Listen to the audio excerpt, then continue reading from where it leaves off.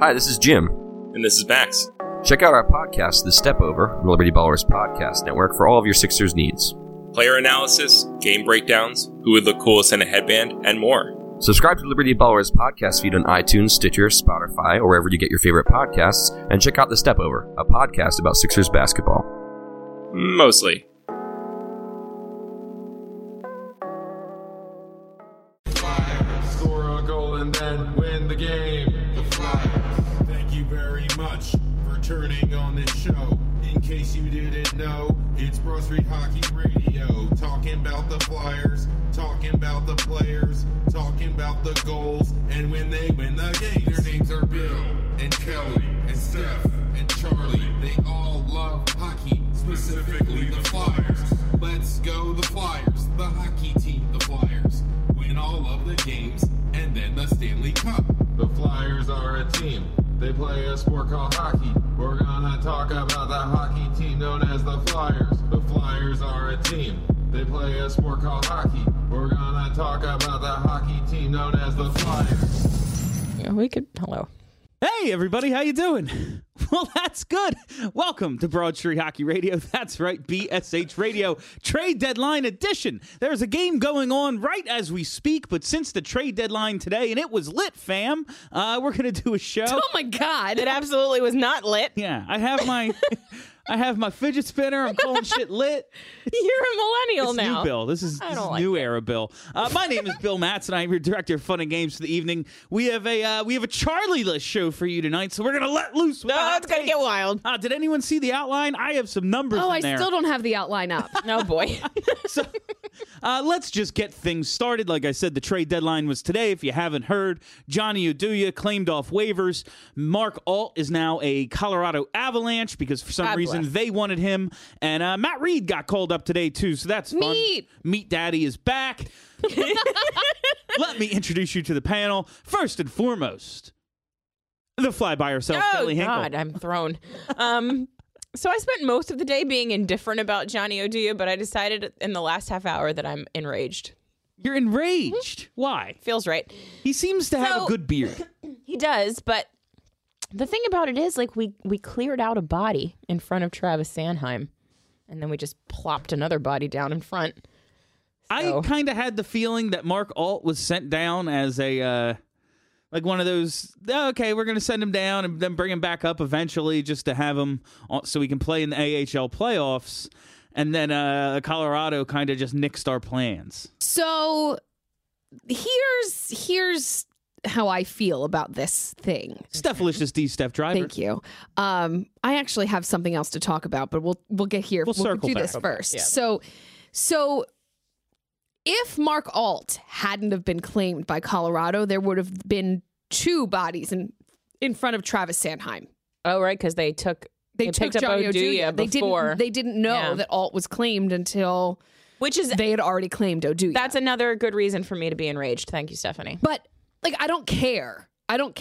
Because the problem is Brandon Manning. The problem is Andrew McDonald. The problem is not Mark Alt, and the problem is not Johnny Oduya. Like, Johnny Oduya is going to sit in the press box. No, yeah, he is, but do you want Travis Sanheim sitting in the press box? No. But Johnny Oduya is absolutely the kind of guy that's going to get plugged into this lineup before Travis Sanheim because Dave Hackfield's going to fucking No, we're not going to. Travis Sanheim's not going to be back this year. No, and it's an abomination. But he's not going to be back this year. He'll live. One way or the other. We'll all live, but that doesn't mean we can't yell. Yeah. So I have learned today, Bill, as you were here with the two ladies, that people still can't tell Kelly and I apart. Are you serious? Yeah. People still don't know that there are two women on the show. Taylor thinks it's hilarious. We sound completely different. We sound very different. People still cannot tell my voice, I am Stephanie Driver, apart from Kelly Hinkle. Hi, it's me. I'm Kelly, and I have a Delaware accent, and Stephanie has a New Jersey accent, and also we have different voices and different opinions about things. And not only that, but like our cadences are different. Like you've got to be trying really, really hard to not be able to tell the difference between just those two pesky females. So I mean, like, but what percentage of people is it? Like, is it just a couple of morons? It's enough. This is why you need to stay out of the comments. Never read the comments. I don't know what goes on in the comments, and I'm happier for it. I know you don't. But, do better, number one. Yeah. Do better. And number two, this is going to be a very fun show for the people who think there's only two of us.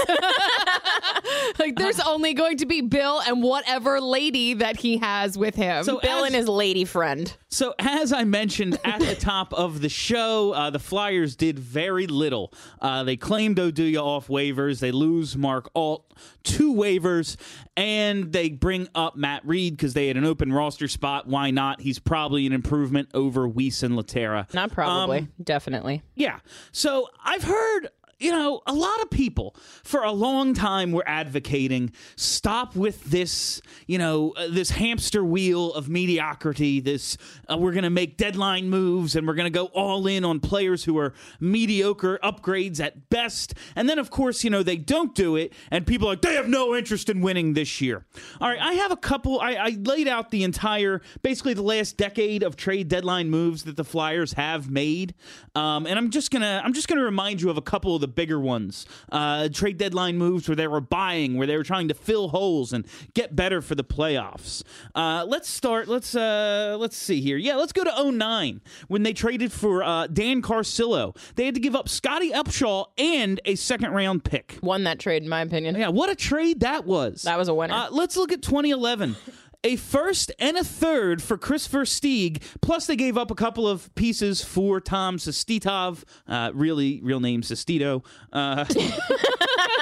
The golden silky mitts. Let's look at 2012, where they gave up a second and a third for Grossman, and then a second and a fourth, and John Kalinsky, who was a Phantom, for Pavel Kabina, who could change directions about as quickly as the Earth. Yes. Let's go to 2014, where everyone's favorite trade happened. You skipped a year. Yeah, 2013, nothing. It was Michael. They got Steve Mason because we already gave Columbus Bob. I mean, okay, decent trade, Leighton in a third, but also we gave them a Vezina winner. They gave, Michael Leighton. Yeah, we gave them a Vezina winner, and at the end of the year, they were like, okay, here's our backup. So let's look at 2014, where we gave up a third rounder and a second rounder for Andrew McDonald. And then, of course, we had to re-sign Andrew McDonald because, he would have got more on the open market. Can't let that kind of skill go. He's still here. We can't get rid of him. So when I see they only, people are like, they could have had Thomas Tatar. Like, have you looked at his contract? He makes more than Braden Shen. He's older. He's signed longer, and he's much worse. So, you wanted to make that move? A first, a second, and a third for the worst case scenario of Braden Shen? I can't believe that they gave him that much. The only move that I really... Detroit. Yeah, the only move that I saw all day that I would have been interested in was Patrick Maroon. And where does Patrick Maroon play on this team? Like, oh, cool. All right, we improved the third or fourth line a little bit. And we improved the second power play a little bit. Like I mean, didn't he ended up in New Jersey? Yeah, that's the fact that New Jersey. No, New Jersey is God. New Jersey bought, and I think they did well for themselves. I don't know how it's going to affect them long term because I'm not as familiar with their pipeline as I am ours, but I think the Flyers are set up better in the long term than anybody in the division, even though the division, a lot of the teams got better today. I will say I do think the Rangers are doing pretty well for themselves. And that's in the way that they're selling. In the way that they're selling, yes. A team that lacks so much top-end talent. They now have 3 first-round picks this year and then a bunch of picks in the second and third as well. You know what would really make me happy? If they went and pulled a Boston with those 3 first-round picks and just went completely... If they were in a row. Just went completely off-board. Go off the board 3 in a row. That would make me a very happy human being. You know what's really confusing me is... I still don't know right now, and I looked this up while I was doing our Patreon update today. Check out the BSH Radio Patreon, and you can get updates immediately after things happen. I don't know. Is TJ or JT Miller the Ranger? Which one is the Ranger and which one is the comedian? TJ is the comedian. Don't ask me about comedians. I don't know anything about. He's the one on Silicon Valley and the one who was on the Rangers and is now on the Lightning. Right. I don't know which. JT Miller is the hockey player. Okay. Correct. Yeah, that one I know. So I don't really understand what happens to relatively intelligent hockey fans on deadline day that they just lose their goddamn minds. I understand that it's fun to watch the trade tracker populate and see your team's name come up, but like, did you want us to go out and get Tommy Wingles? Yeah. Like, what did you want? Tommy Wingles is a funny joke for everyone to constantly say future Flyer. Yeah. But did you want to give up assets for him? Who else am I looking at here? Like, did you want to get Josh Joris from the Hurricanes? Like, what pieces? That is not a real person. Yeah, what piece did you think we were going to add that was going to put us over the top, and now we're just toast because Ron didn't do anything? I think that people expected the Flyers to sell their garbage for better players. Yeah. Well, wouldn't that be nice? Nobody fucking wants Dale Weiss. No. Nobody fucking wants Yuri Laterra. Like, nobody fucking wants these people. Like, would the people have been happy if Wayne Simmons was traded? Because I can tell you the answer is no. No, they would have lost their shit. That's the thing is, and Hextall said it very aptly today. I was watching him on Philly Sports Talk. He said, I think we made our team better by bringing up Oscar Lindblom. And guess what? If Wayne Simmons is back by next weekend, having both of them in the lineup makes our lineup as good as any team made their forwards. Yeah. Yes, the Flyers need defensive help, but unless they were going to go out and get Ryan McDonough or spend what it needed to spend to get Mike Green a rental, who was going to be an upgrade? And that's the thing. Did you want Thomas Erik Karlsson. Yeah, great. Travis Sanheim, Nolan Patrick. See ya. Like, I mean, here's the thing. I know. Ron can improve the defense if he wants to. Right. Very easily. Yeah, one move. His name's Travis Sanheim. Bring up Travis Sanheim from Allentown. Boom, the defense is better. And actually play him. Right. And they didn't need to do anything. Like, there was no one move that they were going to make today that was going to put them over the top cup contention. And as you both know, I have been more of an advocate for winning this year and potentially potentially buying than many in terms of, you know what, I just think we have so many assets that, like, if they want to trade a Sam Moran, if they want to do something like that, if they want to trade one of those 2 first-round picks, I'm not totally against it. But I look at what the Flyers have right now, and I think, okay, no, they're not going to win the cup. Like, I keep saying anything can happen, and I don't think it's impossible. I don't think it's impossible for them to win this year, but in terms of likelihood, no. Right. The one thing I will say is I would rather keep those assets so we draft 2 guys in the first round this year. Those guys can then be traded in a year or 2 when this team is chock full of these young players and guys like Morgan Foster here and guys like Nolan Patrick are entering their prime and all that stuff is happening when this is a legit cup team. Like when, you know, Ivan Provorov's 24 years old and it's like, oh, wow, yeah, he's a Norris candidate. Like he's I know, he's a little kid. He's a little kid. He's still a baby in his when all that stuff year. happens, we will still, when all that stuff is actually happening, we will still have all these assets, and if we need to buy, it will be so easy. We will be the envy of everyone because we will have a great lineup, and whatever we need, if it's a depth defenseman, if it's a number 1 defenseman because someone's injured, if it's a third-line winger, if it's a second-line scorer, no matter what we need, we will be able to go and buy it. And that is why, yes, it is, because Trade Deadline Day is a TV show, and we all get excited at the possibilities. Oh, man, is Erik Karlsson going to get moved? What if we could put together a package for him? Yes, it's fun to be in on stuff. No. I wanted tomorrow when you wake up, you're like, oh, I should have done that. Tomorrow when you're doing the walk of shame, looking at the stuff you gave up, it's like, maybe I shouldn't have had that 5th shot. Maybe I should have picked both my shoes up off the floor. I really, really, really wanted to see Vegas get Erik Karlsson. Like they were apparently very close. I know. I make jokes about how I want the Flyers to get them, but obviously, like, he's going to make any team better. Is this game still scoreless? Is this the 3rd start yet? I don't know. We're doing a fucking podcast, you assholes. I'm sorry. I've got 2 screens, and both of them are on us, and you're both watching the game. I'm not. I'm reading our Slack chat to see if they scored a goal, and they have not. Kevin just said there was a goal. So our commenters, I don't know. It just says goal. Thanks, Kevin. It is 1-0 somebody. Maybe. And Nikki is asking if I have both of my shoes today because I just made that comment. Yes, I am wearing sandals and socks. Thank you very much because I also am in my ankle lady, brace. all right.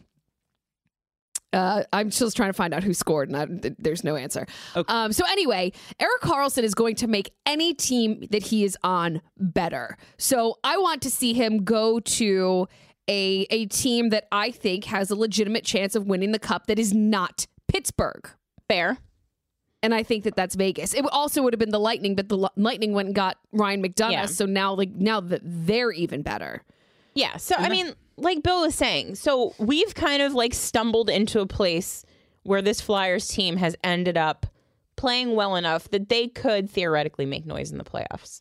However, they're not one piece away from a cup run. Like, that's not a thing that's going to happen. If they're going to make a cup run this year, it's going to be 2010 style, where they kind of just luck into getting there. That's the only way it's going to happen realistically. And if that happens, it's going to be super cool and fun.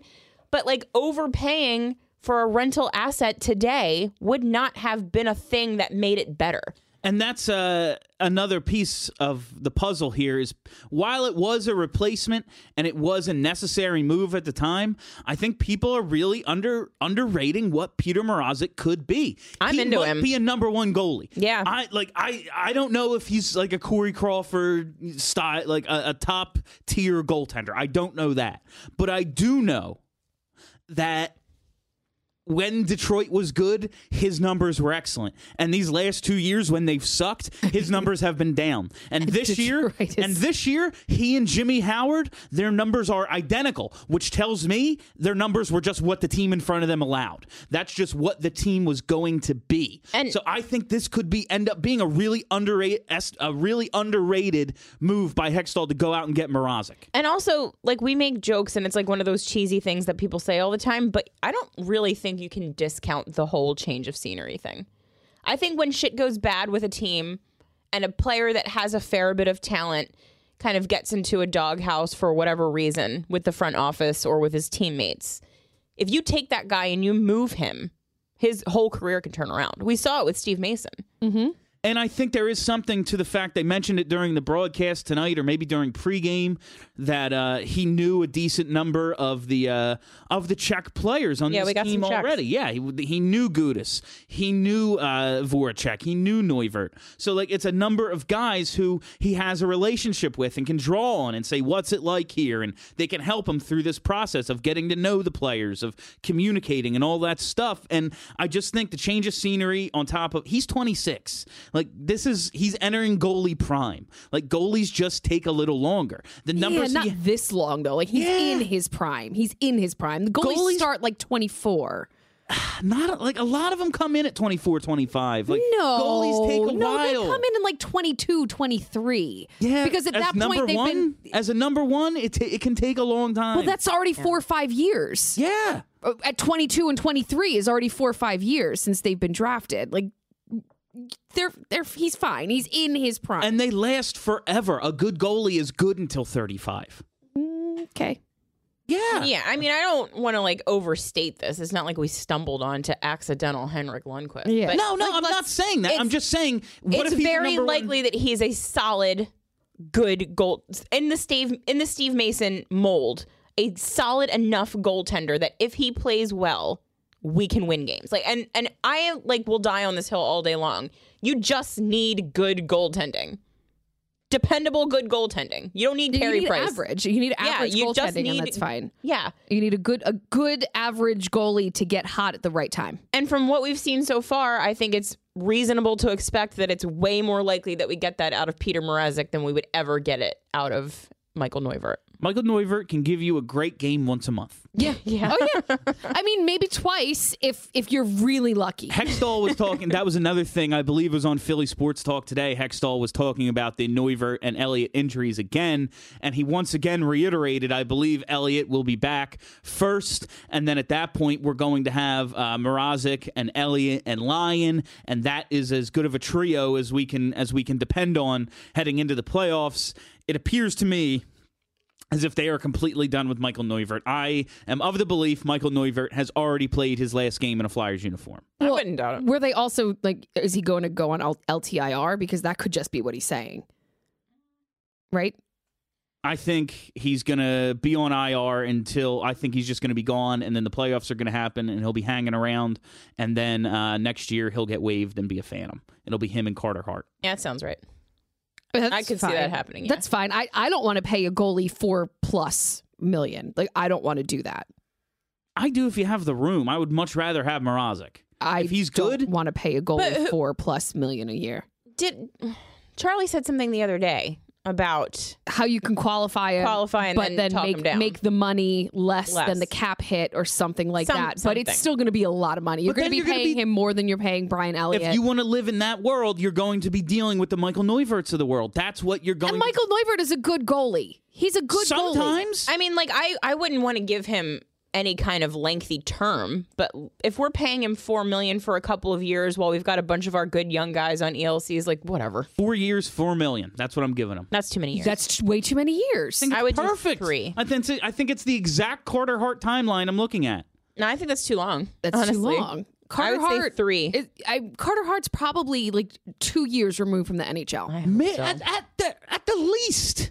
Well, yes. Right. So like 3 gives you a little bit So of he can come in and win the job, and then he'll be on a very cheap deal so that you can have Mrazek and him splitting time until Hart just wins the job, and then bye-bye Mrazek at 30. And what about the other 4 goalies that we still have in the system? Like, you're just writing off Sandstrom like he just doesn't exist? He can start for the Phantoms. That'll be okay. fine. So you just don't see a future for Sandstrom, who is. So we're gonna. if you have, are they going to play at the same time? No, if you have Mrazek for 3 years to kind of get Carter Hart into the number 1 position, then once Mrazek's out, then you can have Sandstrom as your backup.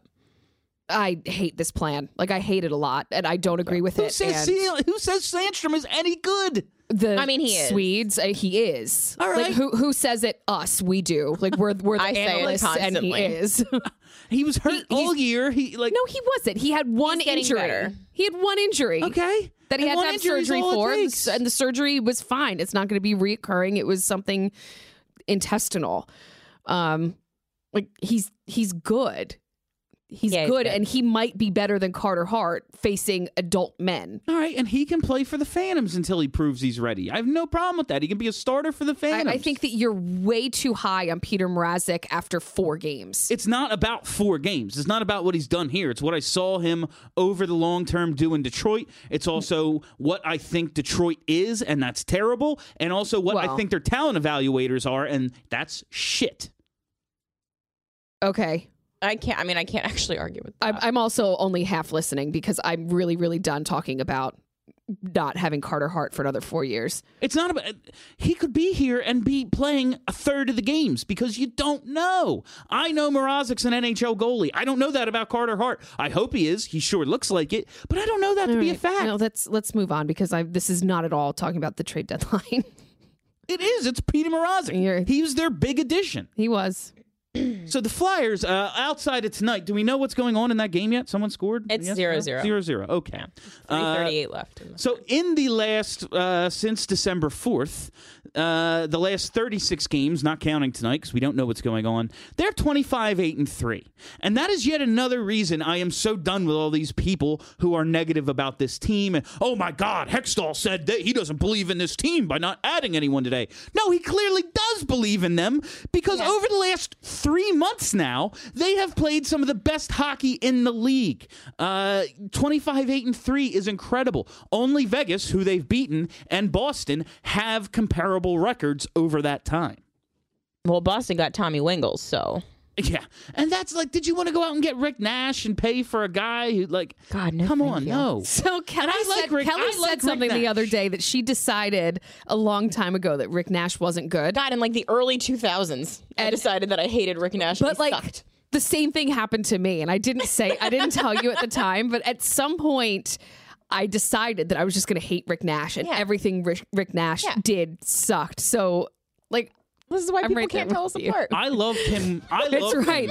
That's why we're the same person, because we have the same opinions on everything. I loved him with Columbus. He was I thought he was one of the more underrated players in the league, actually. Yeah. And when the I had enough of his bullshit when the Rangers towards got the him, end of Columbus. well, I mean, he was a good soldier for Columbus, and then when he saw, I can get out of here, Jeff Carter whined his way out. That means I can get out of here.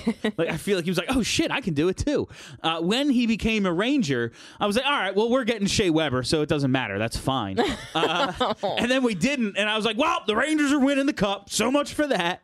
And of course, that never happened. So I was pretty happy. But I think we talked about underrated deadline additions and how the Flyers, yes, they didn't do anything, but they did call up Oscar Lindblom, and they will be getting Wayne Simmons back. What have you guys seen from Oscar Lindblom? Because I have some, granted, it's 3 games worth of numbers here, but I have some encouraging numbers that I looked up Charlie style. William, I regret to inform you that we are meant to call him Lindblom now. I will not be doing that. Okay. Well, that's apparently how he wants his name pronounced. He said he doesn't care how it's pronounced because everyone already calls him Lindblom. And if he wants it to be pronounced Lindblom, put another O in there. This is America. That's not how we say words here. Well. Anywho, I will pronounce it how it's spelled until he comes to me personally and says, here's a beer, pronounce it Lindblom. Oscar, you're Let's welcome wait on until the show. he's 21. Anytime. Because he's not. I really like Oscar. I don't think that he's going to stick once Simmons comes back, which it drives me crazy. Hextall basically said the opposite today. I didn't read it that way. He said, we improved our team by calling up Oscar Lindblom. That was basically a deadline move. And then didn't he say something about how he needs to prove himself and how he needs to score goals to stay? He kind of just said, I think he said like he needs to keep playing well or something like that. Well, either way, he's the type of guy that you expect Hextall to play and to lean on, and he has been. He hasn't done the sheltering thing because he's not a very offensive player, right? And he did put him with Patrick the other day. I like him. I've always liked Lindblom, and I thought that he should have been with the team to begin the season. Oh, for sure. So I have a dumb question. So we sent him down on paper so that he would be eligible for the AHL playoffs. Mm-hmm. Yeah.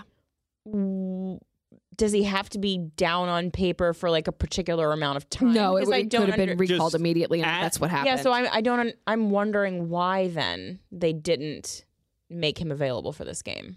He's playing. He played. Oh, he is? Yeah. Oh, I thought he was not. Oh, well. He's playing. Yeah, you just at the 3 o'clock. Aren't you watching? No.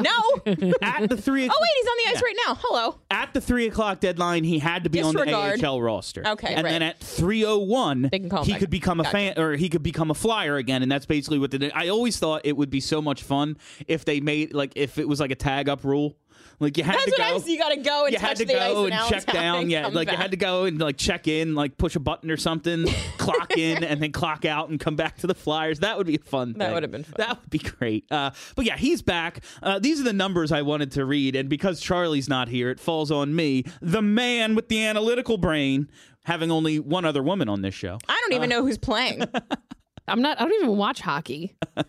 Lindblom, and these are his numbers through his first 3 games: a 61.19 Corsi for percentage, that's excellent; a 64.71 scoring chance for percentage; a 78.57 high danger scoring chance for percentage; and only 35% of his shifts begin in the offensive zone, which I think is huge in that while he is a guy we're going to lean on for some offensive production, and I believe he could be a 20-goal scorer in this league, he is a 3-zone player. He's a guy you can count on all around, and that has led to a basically immediate promotion to being in the top 6. Yeah, that's true. He is actually reliable in all 3 zones, which seems to be a thing that Dave Hextall's into. I mean, every coach is into it. Yeah. But especially Dave. Yeah. Because you need to have players that have 2 dimensions as opposed to 0. I mean, 0-dimensional players are out on the ice right now with 2 minutes left because they're why better. Is you can depend on them. Yuri Laterra not doing just that. My thing with Lindblom is I felt like there wasn't any adjustment period. Like he came up and he was immediately fit right into an NHL roster, which tells me, like Steph said, because we're 2 different people, that he should have been up here all year. Like there there's no doubt in my mind that this guy's an NHL talent. I agree. We were all very disappointed when he didn't make this team out of camp. He had one of those camps where it's like the offensive numbers weren't there, but just watching him, like you're watching him right now, I assume he's continuing to play well in this game. He was playing very well when I was watching before I left to come here. He's one of those guys who you just watch and go, he belongs. But I do believe somewhat that the fact that he had no adjustment period is a credit to one. He played in the Swedish league. He had some time with the Phantoms 2 years ago and then got his adjustment period out of the way early in this AHL season, kind of hit the ground running, and then he got to come up here while he's playing his best hockey. He just played in the AHL All-Star Classic. He's been hot since December, I think, coming up at this time. And it's also a way to inject some energy into the lineup without having to go and make a move. Instead of bringing a guy off a loser here, you just did it from within. You said, okay, a guy from the AHL who belongs here anyway, boom, plug him into your top six. He hits the ground running. That's the thing. This team could be improved. It could have been improved today in many different ways. Well, none of them involving trades. Reed is back. Yeah, that's true. I'm actually not mad about that. I like that a lot. Yeah, no, I agree with you. I would also just, caution. It's only been a handful of games for Lindblom. I don't know if I'm going to be able to stop. It's silly sounding. It's not. It's just I'm not used to saying it like that. Just like caution that he could still have a rough game or two or three. Like, it's going to happen. Because this is what happens with rookies. Jake Voracek plays a rough game like once a week. Like, you see it happen. Yeah. But the good usually outweighs Jake Voracek had one of those games last week. He's bad for basically 3 periods, then scores the game tire and the game winner in a 5-minute window. Yeah. These things happen, but you watch Lindblom and he looks like a responsible player. He looks like he belongs. I believe he's going to stick around. And that gets me to, when Simmons comes back, if they do the right thing with the fourth line, this could be a hell of an offensive team. It could be a spicy little lineup. We assume the first line's going to stay the same because it's been the same for a while and it's been good with Giroux. Don't mess with it. Giroux, Couturier, Konechny. Konechny's back from injury. He looks fine. He looks better than fine. Yeah, you have Lindblom now on the second line with Patrick and Voracek. You keep them together because that's a power play. They had a couple of shifts tonight that started with Gostisbehere and Provorov, and it looked like a power play. Like, Lindblom went right to the net in the Simmons spot, and Voracek was throwing passes across the ice to Patrick like he was Giroux, and you have the 2 defensemen on the point, and it was like, holy shit, this is a power play. Yeah. So you keep that going. Let's say Simmons comes back, you put him with Wheel because they like each other, and Lawton in the middle. That's an awesome third line. That is a very, very good Simmons, third line. not the best 5-on-5 player, so you're limiting his responsibility there. You put him back on power play 1 because as good as Patrick has looked, Simmons is a power play dynamo. And then your fourth line, Matt Reed is back. You bump Raffl down because Raffl on your fourth line is excellent. Very and good. I guess you got to keep Filppula there because it's not going to be Vorobiev or Vecchione. So you keep Filppula there. And you have 4 good lines. Those are Filppula with 2 good wingers is fine. Yeah. It's the fact that they have him with 2 bums. And Lehtera isn't as bad as we've made him out to be. He's just super slow. Very slow. Lehtera is every bit as bad as we made him out to be. Yuri Lehtera, didn't he just score his first goal of the season? Yes, he's not. Yuri Lehtera is, absolutely as bad as we have said. I think he's decent. This man does not belong in the NHL. And if he was on the Phantoms, he would still be on the fourth line / healthy scratch. He's bad, but he's made worse by the fact that for some reason he's relied upon to play in all situations at all times. Yes, I think he's been good on the penalty kill. I think he's been a decent penalty killer. We haven't seen it that often. Is it because he lays down on the ice and is just I just think he's starfish? Like, hit me. I think he's been decent at it, and I think, again, if you're not playing him with Filppula and Weiss, he'd be better.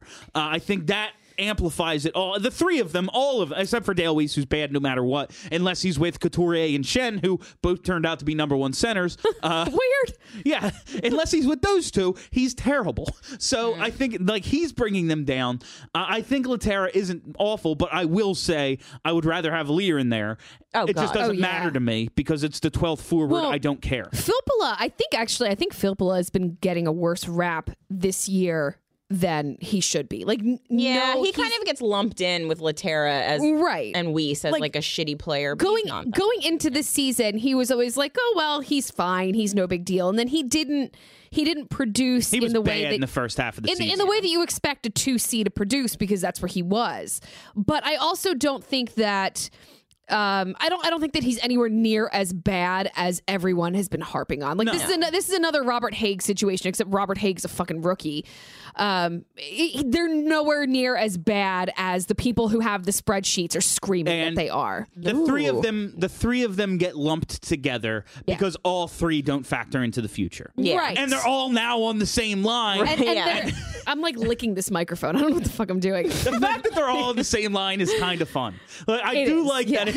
You have when the three of them are out there, and then Gudas and Manning are out there. You go, oh my god, we have our 5 worst players on the ice together. This is bad news. Or our worst 5-man group, I'll say, not the 5 worst players, because I don't think Gudas is as bad as he's played. It's just that with Brandon Manning, it's really hard for him to do what he does well. There was a really interesting article recently about Gudas, actually, about how the fact that he is watching his back as far as the refs go is really impacting his play. It is. You can see it. I mean, the hip check is gone. Mm-hmm. So much of what he does is gone. Yeah, it's not good. It's a real bummer. But a guy who what's his next suspension gonna? Yeah. He did just chop somebody in the head with his stick.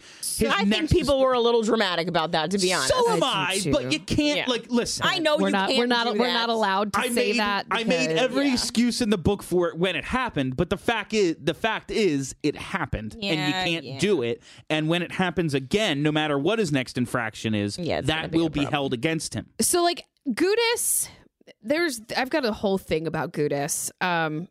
One is that all of the people with the spreadsheets think that he's good because he shoots the puck a lot. But if you replace his individual shot attempts with the league average, it turns him into a below 50% Corsi player. That seems bad. The quality of shot. I don't have the numbers in front of me, but I do have somebody who has run the numbers before. So he doesn't, if you replace it with the shot quality of the average NHL defenseman, he is not a top 4 he blasts defenseman. away everything. Yeah, he's got a cannon, and people are. And he just shoots all the time. Every time he gets the puck at the point, he puts it on net. Right, and it doesn't ever make it. That's the crazy part. Is ever for a guy with a good slap shot and who takes as many opportunities to shoot as he does. Yeah. You would think he would have a few more goals. Here's a question I have. Apparently, we're missing a huge OT right now. Yeah, it looks like we're going to shoot out. Here's a question I have for you. About Brandon Manning. Oh boy. And now this isn't a defense of Brandon Manning. But I want to ask you this. Looking at his... I may or may not have said today that I wanted to light him on fire. That's ridiculous. Figuratively. Is it? Jesus, figuratively. No, is it obviously, I'm not going to actually light the man on fire. Well... No, because he is playing over Travis Sanheim, who is our baby. He is our baby. Because we're told he's in the lineup for his grit and all that nonsense. Oh, veteran presence. Yeah, all that stuff that we're told he's in the lineup for. Yeah. And because he makes those, he's just not very good defensively. No, he's not. That's the thing is he's in there because he's a better defender than Sanheim. But my question to that is he though? No. Are we kind of... maybe a little bit underrating some of his offensive game? No. No? He's kind of good. Is he? Offensive, not... Hold on. Oh, what? come He's on. kind of good offensively because he scored a goal from center ice? Excluding that goal. Because it bounced off the ref or whatever the hell happened. That's why he's good? Excluding that my God, goal. Did you see that stretch pass? Did you see that stretch pass he made to Giroux? That was beautiful. That was Gostisbehere-esque. He made one pass in his entire career? for a guy.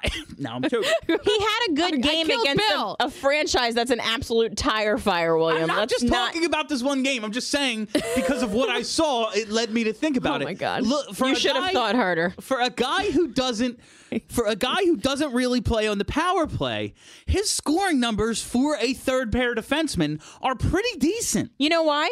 He gets a lot of minutes. Yeah. I mean, he gets third pair minutes. 4 pairs too many. Oh my God! You've had me pull up Natural Stat Trick. Like I need to see this. Like, I cannot have this conversation with you right now. He's got like the same number of even strength goals as Gostisbehere. I can't have this conversation with you right now without the numbers in front of me. Well, the answer is you're out of your goddamn mind. Look at the primary. Brandon Manning is not an offensive defenseman at all. Brandon Manning is barely a hockey player.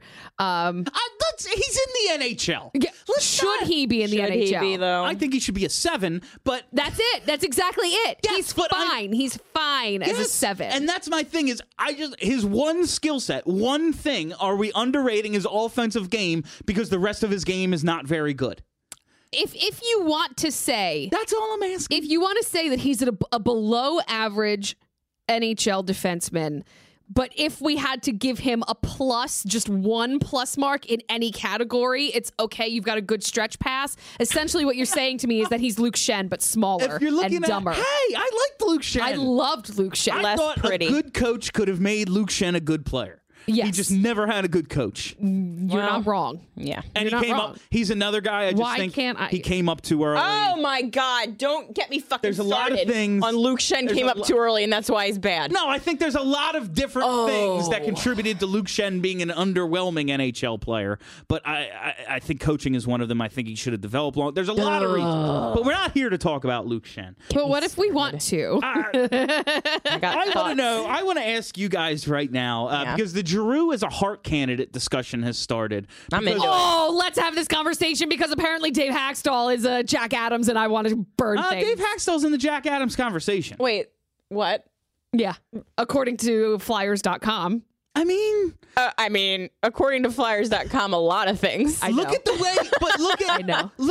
way the Jack Adams is awarded. I'm not telling you he's one of the best coaches in the league. I'm saying this year he should get consideration. Well, this year that could win the division. This year he should be in consideration only because we know that there's nobody other than Gallant that's winning. Like he's going to win. That's fine. All right, like, this is a hands down fine. If you want to include Dave Haxtell in the 1 year that you absolutely know who the award is going to, fine. I want to ask because the Giroux. Brandon Manning has 14 points. God, he's fucking never getting fired. Because of the Giroux as a Hart candidate, I want to, and that's a discussion worth having because he's like top 3 in pretty much everything.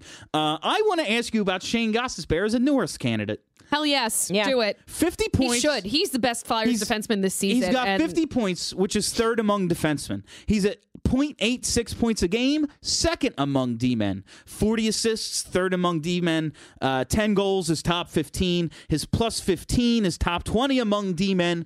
25 power play points is the most among D-men and 10th overall in the NHL. This guy is a machine. And I know it's not supposed to be the guy who scores the most points. It's the best defenseman. I mean, but it is. What's the best defense? Not playing defense, because defense is illegal in this league. If you're on defense, you're losing. No matter what, you are losing if you're on defense. The best defense is not doing it, and he does it better than anybody. Analysis. You're not wrong. And when they are in the defensive zone, he's not the same Ghost. Like, he's defending odd man rushes better. He's making plays on the puck better. He's making plays away from the puck better. He's never, ever going to be like Chris Therien. He's never going to be a guy who's hitting people over the head with his stick in front of the net. Well, he got into a fight tonight again. Well, I mean, what did they drop the gloves and nothing really? He didn't even. I don't think drop the gloves. He kind of he didn't drop. He kind of just pushed the guy, and the guy was like, "Oh yeah, okay." And was it Pacioretty? I don't know. I wasn't watching. I was making myself pretty for you guys. I think it was Max Pax, and after he tripped Konechny sold it like Ric Flair. Good. I love Travis Konechny. My God. Every single thing about him. It was kind of a shitty play. Like, I have no problem with him selling it because you have to in this league. Putting your team on the power play is like a skill. Sidney Crosby's been doing it for a decade better than anybody, and he's the best player in hockey. He did, like, go up in the air and like throw his head back. It was kind of funny, but I'm all for it. I think everybody should be selling it. I love it. But as soon as it happened, Ghost just went up to him, pushed him, and they dropped the gloves. But good. I want to know, like, do you think Gostisbehere belongs in the conversation? Not even as a finalist, but absolutely. do you think he's a top 10 defenseman? Oh my God, yeah. Yeah. I mean, I think he's probably top 5. I was going to say you could absolutely make a top 5 argument for him. And if there was any nuance in the way that these awards were voted on, I think he would be in a top 3 conversation. Yeah, for sure. But they don't. They just go with point totals. It seems as if to win it as the offensive guy, you have to have like good forward numbers. Yeah. Like if Carlson, you got to be Carlson. If Carlson or Burns have 80+ points, or Mike Green Burns doesn't, because Burns is having a rough season. He's got a decent assist total. He's right there. He's like minus a ton, which they actually do factor into this thing. And to Gostisbehere's credit, plus 15. Connor's saying Ghost should have won the Calder his rookie year, and I completely Oh my God, agree. absolutely. Fucking Panarin. I don't disagree. But I mean, it's, these awards are, it's fun to discuss and stuff, but at the end of the day, Well, that's the thing. Like, I mean, it matters to them. It matters. It matters absolutely. to them. Oh, and it absolutely matters when he goes and gets to like negotiate his next contract, goes to sign long term, and it's another beautiful deal. If he really is this guy we're seeing right now, Oh God, yeah. oh my, him and Couturier, 2 of the best contracts in hockey. Right as we're about to lose Simmons as one of the best contracts in hockey, you have your number 1 C and a top pair defenseman both on 2 of the best contracts. Oh, yeah. But I mean, I know the awards don't matter, but I just think it would be nice if they, instead of just like pulling up NHL.com and looking at the top points totals for each position and then putting their votes in that way, they actually considered who is the best defenseman in the league, which is a combination of scoring points and also preventing other people from scoring points. I will say, they're using Sean Couturier in the shootout. That's weird to me. He scored, and they won. What? They won in the shootout? He just scored, and he won the game. Score a goal and then win the game. The Flyers. All right. Holy shit. Yeah, now there it is, all in the comments. Everybody's telling me that they won. Good stuff, everybody. You know what? I just will not doubt Dave Haxtell's shootout selections. Well, I will. 26. You're here. You heard it here first, folks. I will not doubt Dave Haxtell's shootout selection for the rest of the season. 26, 8-3 since December 4th, and Peter Mrazek 3-0-0. He's the all-time leader in winning percentage in this franchise's history. I looked it up after he was 1-0. They had no other 1-0 goalies. So I'm going to say small sample size because Charlie's not here. Yeah. Suck it, Charlie. No, I actually, with this next topic, it took 6 rounds. I do want to. God bless. I do want to wrap up the Gostisbehere Norris conversation with one thing.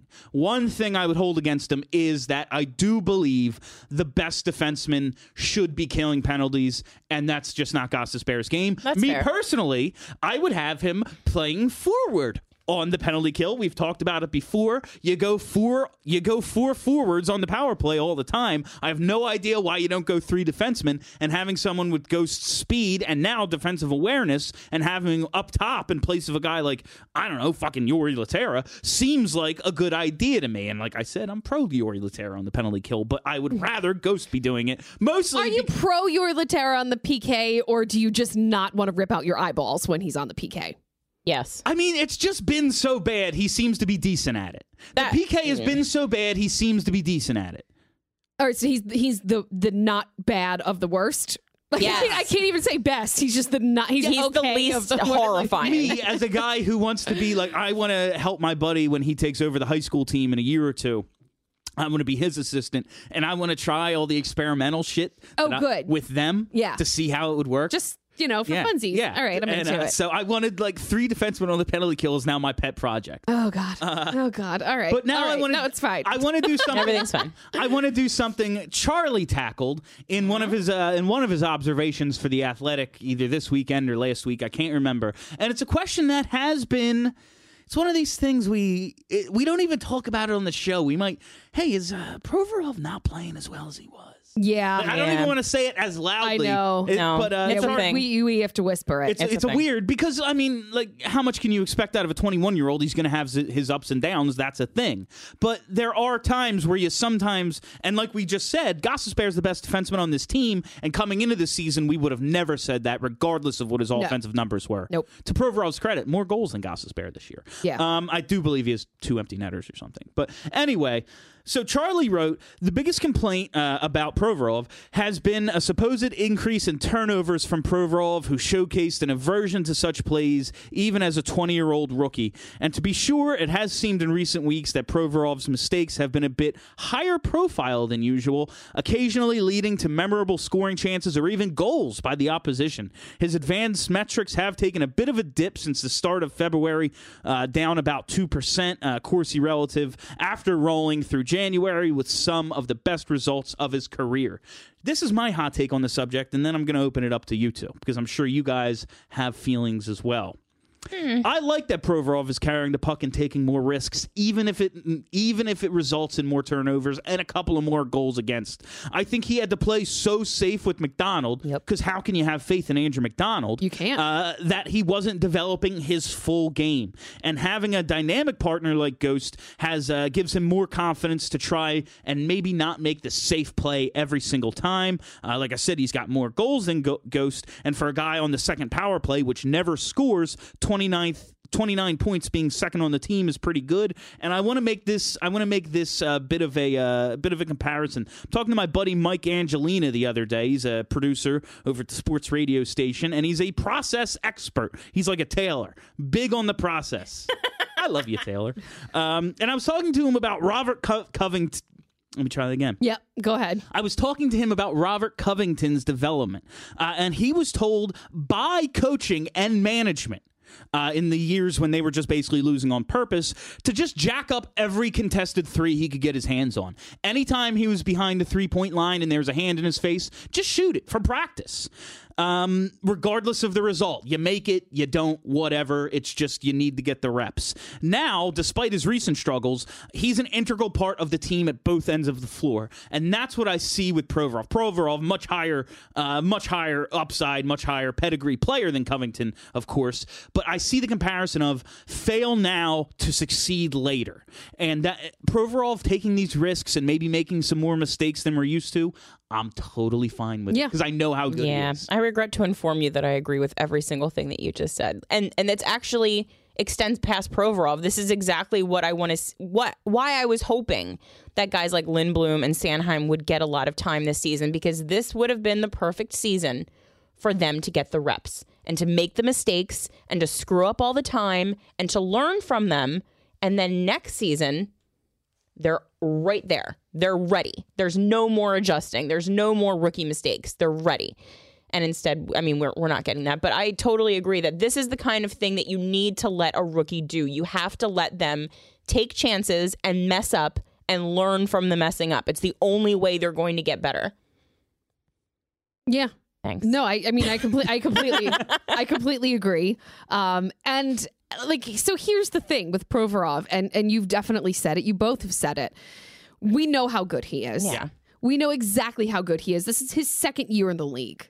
Like, let him figure out what his professional game is actually going to look like when he doesn't have to cover his partner's ass and therefore his own. So this is a team that is finding ways to win. Fucking number 1 in the Metro at the time of this recording. Like, what in the world? Right now. Let him figure it out. Like, he is not, like, there's no possible way that he's going to fall off a cliff. Like, it's just not possible. Couturier scored in the shootout, you said? Yeah. My buddy Brandon Pliskin came into this year as a legit Couturier hater, like one of those people. Brandon, I'm glad that you listened to our show. Last week he was like, dude, I'm thinking about getting a Couturier sweater. And he just texted me. He was like, number 14, man. It's like, I told you. I told you all along. He's actually good. Have him be a guest on this show. Okay. So I want to wrap up the show. I know we have a couple more minutes because we started a few minutes late, but I want to wrap up just asking you guys a question. So we went through all this. Now we're looking at the way this team is right now. Peter Mrazek looks like he might be legit. These lines are coming together. Even the second and third D pairs, hey, they won a game 1-0 in a shootout tonight. That's pretty good. I always love. It's against a not good team. This is the NHL. It's not like football where it's like, oh man, like they lost. This is crazy this week. Like every game is. Look at the loser point. Like if not for the loser point, the Flyers are a not good team during that 10-game losing streak, and now they're one of the best teams in hockey. Are we happy with Ron Hextall overall? Overall, yes. I mean, are we happy? I can pick some nits. Are we happy? Like you're asking a perpetually unhappy person. No, I'm just messing around because the Flyers are number 1 in the Metro and the Eagles won the Super Bowl. So am I happy? I'm content. Is that a yes? I'm content. I'm pleased. I'm pleased with how things have gone. If I were to grade him on a to F scale, I'd give him a B. Probably a B+ today because today he did the good things by not doing any bad things. But at some point, there's got to be some type of impetus where you actually do good things as opposed to you get a good grade by not doing bad things. Yeah. So here's the thing, here in the negative echo chamber. Well, I'm here to break it. I can admit. Well, I'm thrilled with the team right now. That's the thing. To take Radko's sword and stab it right through the echo chamber. Oh boy, it's absurd at this moment in time to complain about Ron Hextall. I'm sorry. That's okay. We're making penis jokes. I'm here all day for a penis joke. Are you kidding me? I wasn't expecting it at all. It came. It did, didn't it? It came.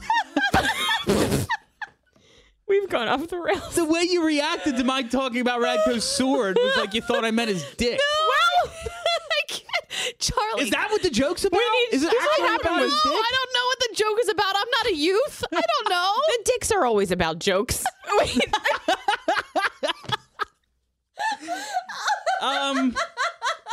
I guess that's all the time we have for you. I don't know. There's we've gone. Kelly, tell us about Hextall. Yeah, tell me why you're you. Everything's good. That's all I got. Everything's good, and there's a lot of things that we could complain about if we wanted to dive into the weeds, but it's stupid to do that right now. When I dive into the weeds, I find a lot fewer things to complain about. We can be happy too, folks. The team is number 1 in the Metro. They just won. They just won 26-8-3 in their last 37 games. Sean Couturier won the game in a shootout. This is what a time to be alive. That should count as a goal just because I want him to get to 30. I'm tired of this 29 bullshit. All right, well, he'll get there soon. We need Oscar Lindblom to score his first NHL goal. That's coming. It's coming soon, probably this week. Check it. We need Charlie. We need Charlie. Because we're all too immature to do this. Devolves quickly into dick jokes without Charlie here making faces at us. We almost made it through the full hour without Charlie doing his dad eyes at us. Please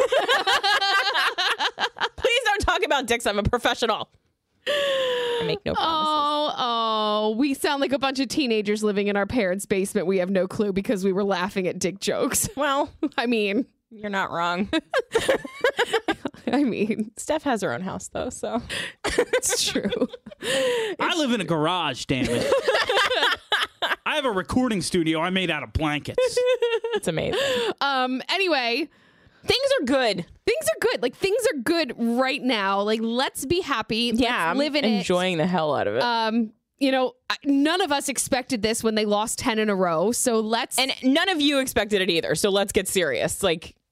None of you expected this to happen. I did say all along I expected this team to be better in the second half than it was in the first. Well, there you go, I did William. say that all along because I looked. You at the are young players. A wise seer of the future. I just truth assumed the young players would be better. It was mostly just about Patrick and Konechny, and I expected Lindblom here in December 28th.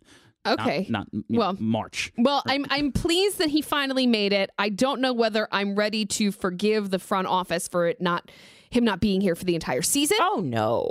But it's working. It's working. We're in a good place right now, so I'm just going to put it on the back burner for the offseason when I need to complain about have Or when they lose thing. 2 games in a row. I'll bring all the negative back out. One. I'm going to close the show with this. I think one underrated thing is Hextall does know how good some of these players are, and he does have to do a little bit of cap manipulation with these guys' contracts. You see it in baseball a lot more. I think he has to stagger when they come up.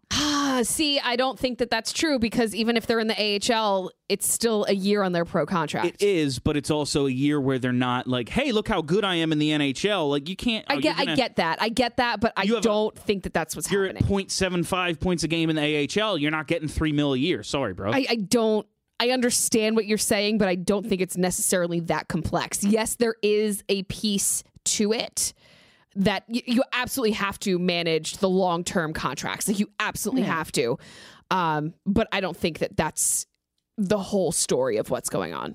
And that is all the time we have for you on BSH Radio this week. If you stay tuned on Facebook after this, you're going to have to close out of this window, but if you come right back, we will be doing post-game with Jake Farringer. It won't be us, but you will get a really, really high-level analysis of the game, and he'll answer all your questions. Probably 0 dick jokes from Jake. 0 dick jokes from Jake. He's a very nice, very fun, very professional man. Have a great week, everybody.